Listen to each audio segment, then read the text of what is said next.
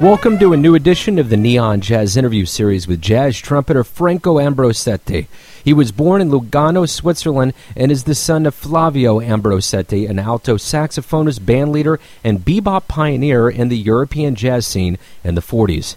He went to the University of Zurich, then moved to Basel, where he eventually earned a master's degree in economics.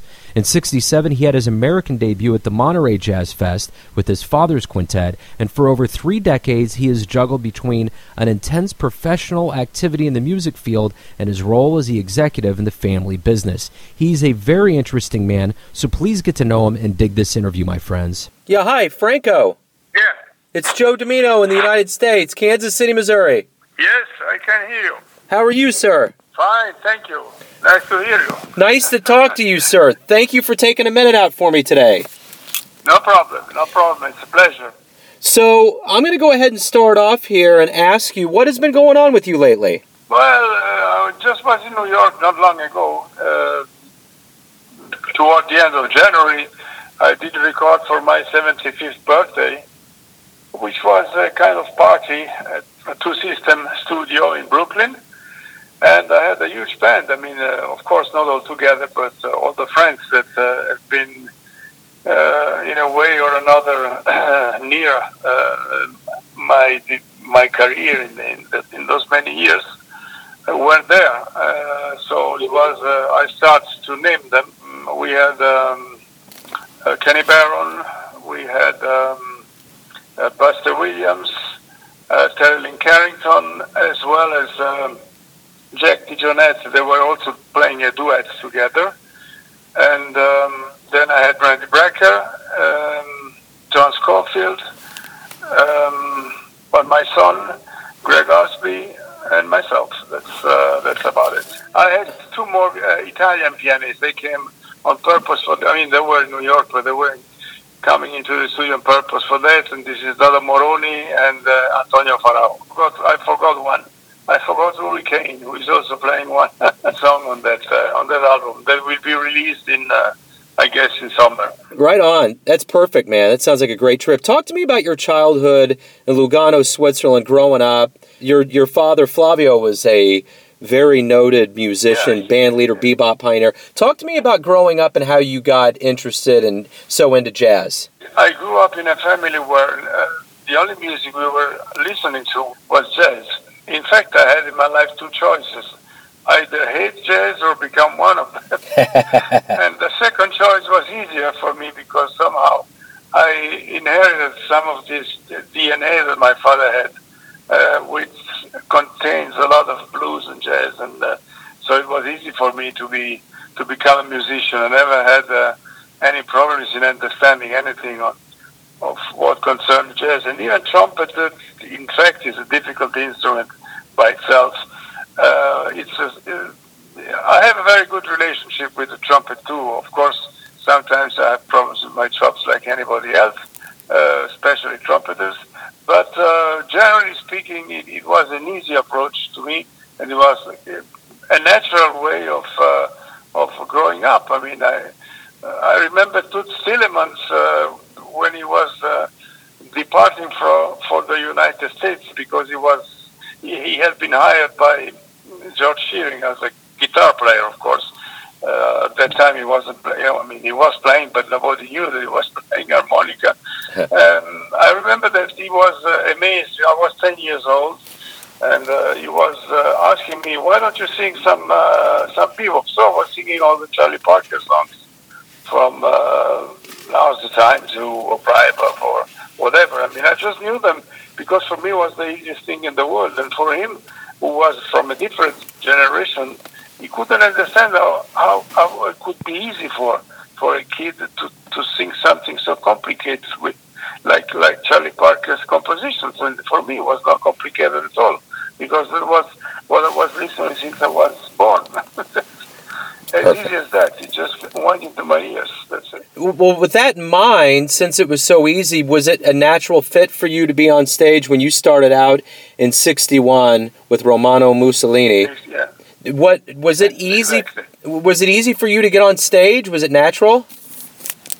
Well, yes, it was very natural. Besides the fact that I was very anxious and very nervous, and it was the first time on stage, because one thing is being at home and playing by yourself with records, and the other thing is being suddenly in front of a lot of people that know what you're supposed to do. Yeah. And there I was afraid. That was the first time. But after the second note, it was already okay. So over your career, you've put out 26 plus albums. You've been featured on 50 as a special guest. You played with all kinds of people and evolved so much. How do you feel about your career? How have things gone for you? Well, I think I was a very happy musician. I had a very happy life. I had a very happy in the sense that I had absolutely no problem at all in contacting all these great guys that in fact were professionals. I was, as you probably know, I was also an industrialist, and I graduated in economics because I have a master in economics. Yes, we had companies and landing gears for airplanes, also McDonnell Douglas, American companies and others. And I became eventually the CEO. And but the fact that I was working for my own company, from the family company, it is very easy then to get out and have the possibility to play. And of course, not as every professional musician, I didn't have to play 250 concerts a year. I was playing some 30 or 40, that's all. And I still do the same, even that now I sold all the companies and I'm basically playing only music. But I think that 30 to 40 concerts a year, including some tours and recording, it's enough. And that's my, let's say, my rhythm. And I go like this. But I could do it also then when I was responsible for managing the company. And that's it. So I did only, I did two professions, basically. But it is possible to make two professions. There are lawyers there. They can play also an instrument. The problem is that most of the time they dedicate more time to the profession because they have to earn money and then to music. And I dedicated a lot of time. I've been practicing every day all my life because trumpet is not an instrument that you can live by sight. After a week you are gone. You have to start all over again. So that's it. So did playing music make you a better businessman? Did they both kind of play off of each other? Were you happier as a businessman being a musician? I think so. I definitely think so. Because basically, the creativity is very important in both fields. Business as well as music. Being creative and having fantasy and being enthusiastic in what you do, both things. That's probably what takes you far. And I think I became a better businessman because I was a jazz musician. And probably I also became, not musically speaking, but in the managing of a career, I became a better jazz musician from that point of view, from the bureaucratic point of view. I became a better one because I had knowledge on how business goes. So, over your career, you've been fortunate enough to play with the likes of Kenny Barron, David Sanchez, Michael Brecker, Phil Woods. What did you learn from these guys? They have a wealth of experience. What did you learn from them? I learned a lot from them, especially from Mike Brecker. I always been, my first idol was, of course, Clifford Brown. And I belonged to that school still. But a little bit later, I found out that John Coltrane was a very interesting guy.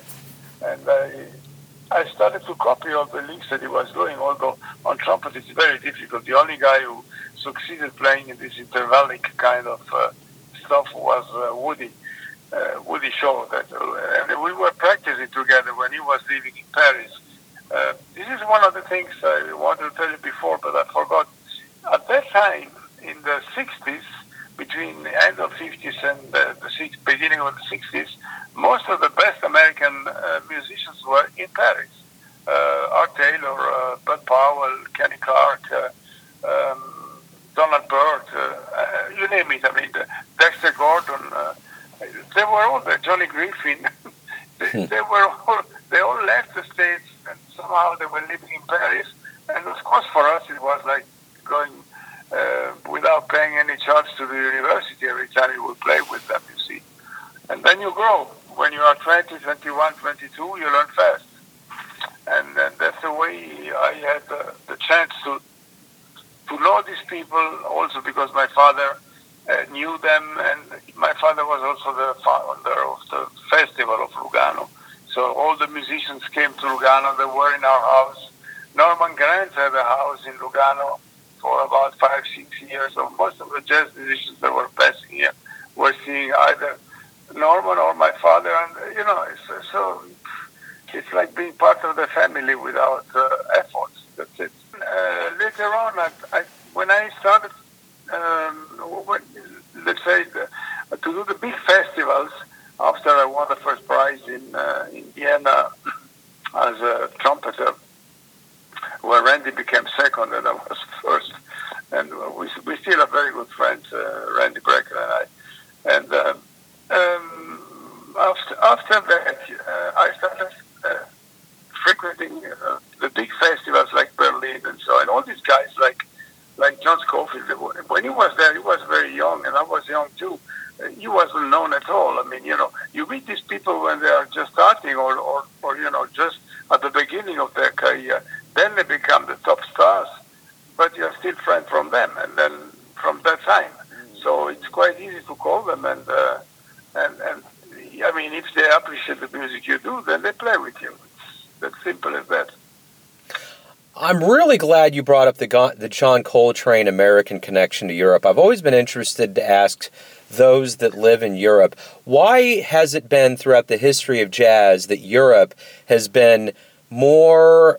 There's just been a bigger, more devout fan base, and musicians want to go there. Why is that? Being someone that lives there in Europe and comes to America, why is that? They found in a way that in Paris, especially at those times, there was this club called the Blue Note. It was long before the record company existed. And I think they lived better here. There was no hassle being a black guy, all these things that in the 50s and 60s in the States probably made a difference. Not today anymore like it used to be, at least not in New York. But at that time, I think it was one of the reasons that took them here. And they were treated very well, and that's why Paris was really a center for all these Americans. And they stayed there many stayed there over time, like Kenny Drew and those guys they were staying. Later on, they moved to Copenhagen or Stockholm. And I mean, they went to Scandinavia, which is a very open country. I mean, was at that time. Now with the immigration, everything has been changing. But at this time, it was like this. So I guess it is really a life choice. Johnny Griffin, he had a castle in France, and he was spending most of his time there. And after having had a very successful career and probably enough money, you could afford to stay in Paris. And since a lot of your friends are there too. So it was a kind of movement that lasted about 10 years. And then a couple of guys died, and some others went back to the States. And then since then, it never happened anymore. There's so many important guys, musicians, inventors that did jazz what it is today, that they were coming to Europe, that didn't happen anymore. Some guys are still around here. They come and maybe they come and go. Keith Jarrett, he was for 2-3 years in Switzerland, but never as long as this bunch of big stars in the 60s. We were lucky. Absolutely. So let me ask you this. Why do you love jazz? I have no idea. It's part of my life. It's like asking me why my heart beats. I don't know. It does. It's my life. It's my life. Yeah, absolutely. Hallelujah. So let me ask you this. You've had a great career. You've done so many things. You've performed in so many places and had such a long road. How do you want the world of jazz to remember you? I know you're not finished and you still perform and you're still doing it the right way, but how do you want the world of jazz to remember you and what you've done? It's a question I never asked myself. For the main reason is that whatever answer I would give, it wouldn't probably be the right one. I just wanted to be accepted as a musician, like many others that try to do the job as good as it can. I mean, I'm a professional in music. I've been a professional also as a CEO, but there is a big difference between America and Europe, where America is somehow much more free toward somebody who does two professions. Yeah. If you do two professions and you go to the next board meeting and you tell them that you are a jazz trumpeter, they look at you in a strange way. And the same thing goes with the critics that look at you and say, "Well, this guy this guy runs a company. I mean, how can he play trumpet?" In the States, it's totally the opposite. If you have success in one of your fields, jazz, for instance, and at the same time you have also success in the other field, which is business, you are a better person, not a worse one like here in Europe. And I have a very good example for that. When I was playing at Bradley's for a whole week in 1992, it was, or 93, something like this, I had to go to Missouri, I had to go to St. Louis, to the McDonnell Douglas, because I had to sign a contract that for landing gears for F-18s that are still around. The ones we made for them, we made 400 landing gears. And everybody knew in the club where I was playing at Bradley's, everybody knew all the guys that were there. I was playing with Otto Moroni, but there was Big Goodwin on drums and Kenny Washington on... anyway, everybody knew, and the owner, the lady that owns, I forgot her name, and she was a very nice person and apparently very stingy in a way. And I asked if I could leave a little bit before, instead of doing 3 sets, if I could do only 2. And she said, yes, okay, because I had to get up early and go to St. Louis. And she said, but you'll be here tomorrow at 9:30 when we start the first set. Yes, said, of course. When I came back, and everybody knew I was going to get $1 million contract, or not. I was going to sign, but it wasn't 100% sure. And when I came back and I had all my files with me, it was like 5 kilos of paper with terms and conditions and all these things that you have to sign in the United States because of the legal system that you have. And I came into the club, they look at me, and she opened a bottle of champagne because she understood that my business was successful. You see, this would never happen in Europe. Wow. They would look at you in another way and say, oh, this guy, my God, why does he play trumpet? I mean, you see, here it's a different culture here. Here, to be considered a serious musician, you have to starve and you have to be poor. Otherwise, if you drive a Ferrari, it's difficult that they consider you a serious musician. Although Miles had a Ferrari, he had 2. Yeah, we can learn from America and those things a lot. That's interesting.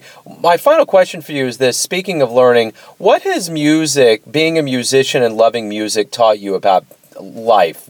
How has it benefited you? It's, again, like asking me why I breathe.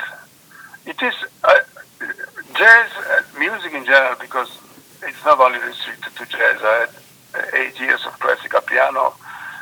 Then I still listen a lot to classical music, like every jazz musician. So it's not only jazz, but I practice jazz. I mean, I'm a jazz musician, and I wouldn't be able to play a Hummel concerto for trumpet. I mean, it takes too much time to learn this, to do something somebody else's roots and should be playing it perfect.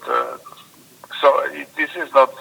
I think improvisation is much more important, and that's the big asset that jazz brought in the 20th century.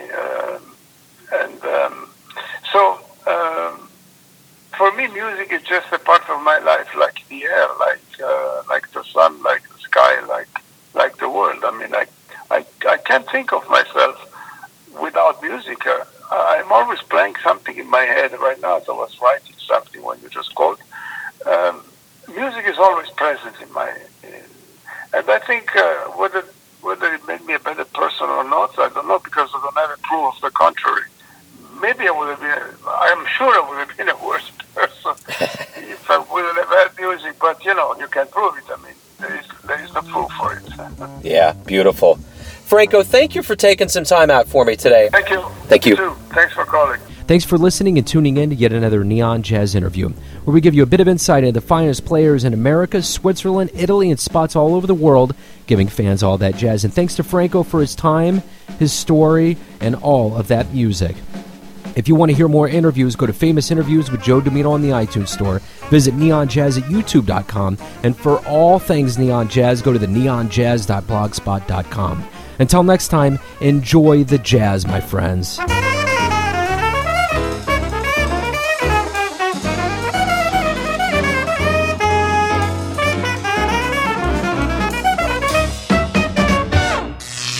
Neon Jazz.